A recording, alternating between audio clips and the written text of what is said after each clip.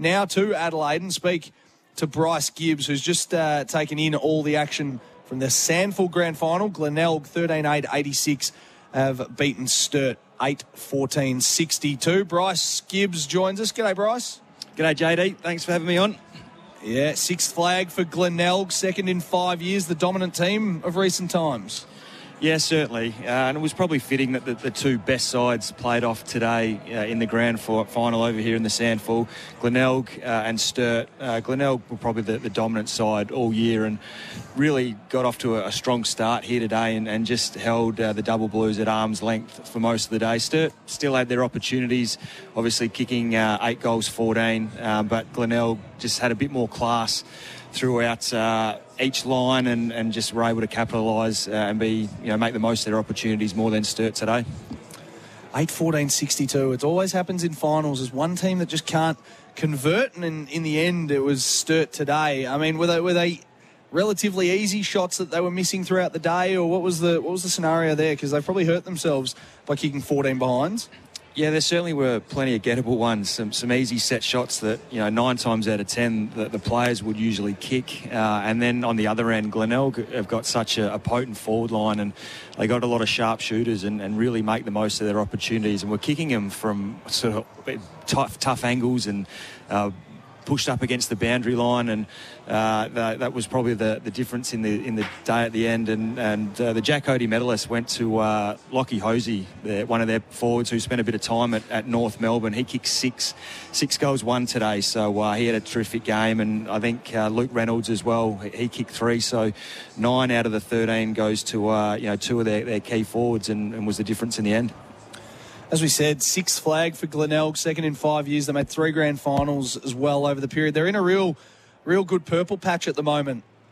Bryce? Yeah, they certainly are, and they've been strong for a number of years now and have always been in and around the mark. And over their history, that they've played in a lot of grand finals and more losing ones, unfortunately, for the Bay. So, they get their 6th this year.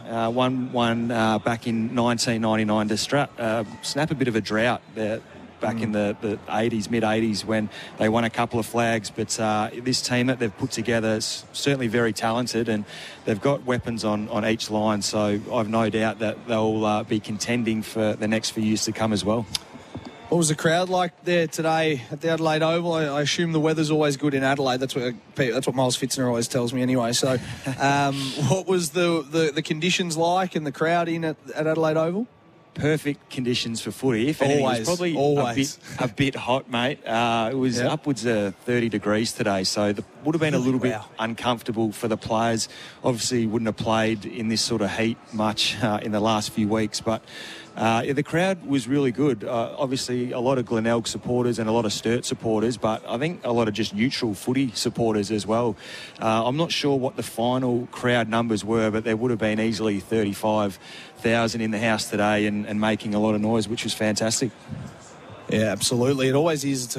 I went to a game. I went to Port Adelaide, Melbourne at the Adelaide Oval. First time ever at Adelaide Oval, and that joint just rocks no matter how many people are in the crowd. You, obviously, Bryce, you would know all about that, having played on the hallowed turf at the Adelaide Oval, but it's a beautiful venue, and no doubt it would have been pumping today. What about Sturt? Let's talk through them a little bit. Can they bounce back next year? What do they need to go to the next level in 2024?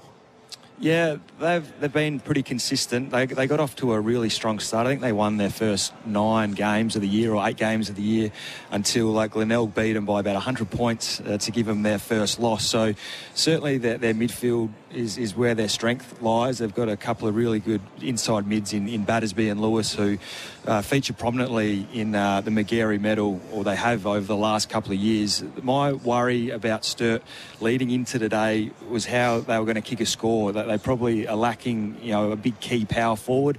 So no doubt Marty Matner will have his feelers out over the next couple of weeks to try and land a key forward. We saw a guy, McFadgen, who's a bit of a swingman for him, played a lot down back throughout the year, but they've had to move him forward just to give them a bit more of a target and someone that can hit the scoreboard. So they've got a couple of weapons off half-back as well. So I think they need to try and recruit a couple of forwards if they want to take the next level and look to knock off a team like the Bays next year. Speaking to Bryce Gibbs, live from the Adelaide Oval after Glenelg have won another flag in the SANFL. Overall, Bryce, the season, the Sanfl season, how did it stack up for you? Are we seeing just now a one-sided domination by Glenelg, or are there other teams starting to build nicely and start to challenge over the next couple of years?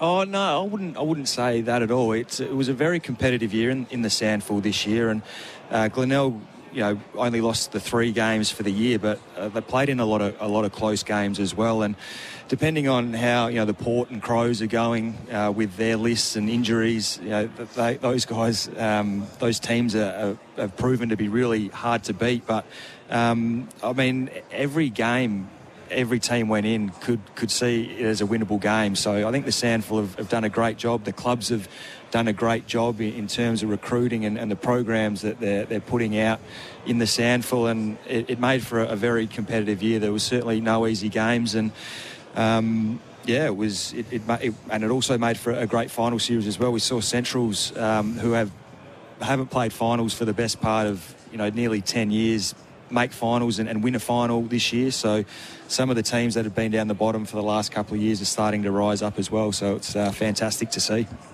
Are we going to see you out there? Surely you can pull the boots on next year in the Sanfl. 35 in March. I'm sure you've got a little bit of time left in those legs.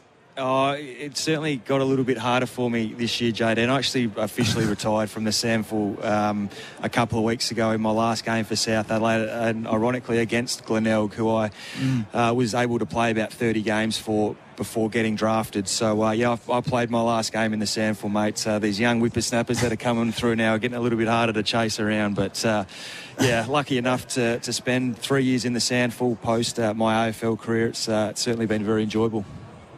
Hey, Fraser Gehrig came out of retirement a couple of times. I think Tony Lockett did. You never say never with these things, Bryce. I reckon you'll get the itch back at some point. Yeah, no doubt. I still might go hook up with a couple of mates and end up in the country somewhere and have a bit of a run around. But the retirement life so far is sitting quite nicely with me.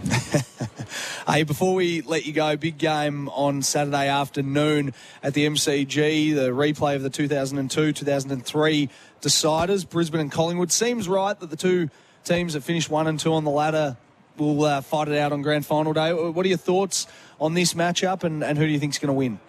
Yeah, it's going to be a cracker, isn't it?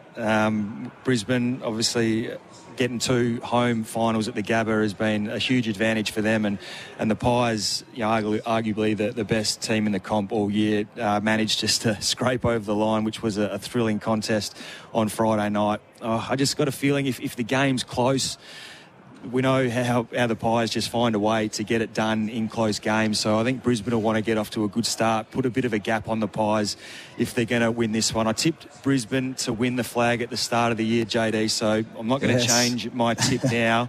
But I hope it's a cracking match, and we should be in for a treat next Saturday. Jeez, Gibbs-Stradamus, I love it. You read that beautifully. Obviously, their dearth of young talent, you probably saw what they had. One last one on that. I think I was going through it before. I reckon Brisbane have the ascendancy when it comes to their forward line, and they probably have an equal, if not better, back line as well. But where's it going to be won and lost? I know that's an easy question, and every time I ask that question, someone says, in the middle, the clearances. But these are two pretty evenly matched teams across the board, I reckon.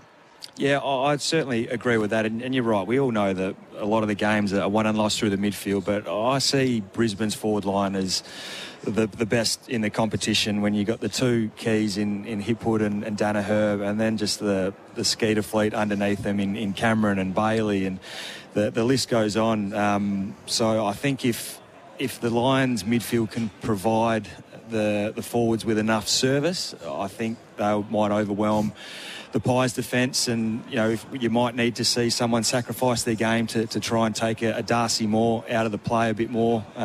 If they can do that and give them enough service, I think the Lions forwards can really get a hold of this Magpie defence. Beautiful. Bryce, well summed up. As always, we appreciate you jumping on board. Well done on a great career as well. Obviously retiring from the Sanfl, but well done today as well in that call, so appreciate it. Thanks, JD. Bryce Gibbs there, live from the Adelaide Oval. Glenelg with an 86-62 win in the Sanfl Grand Final. As we said, Glenelg's 6th flag and their 2nd in 5 years.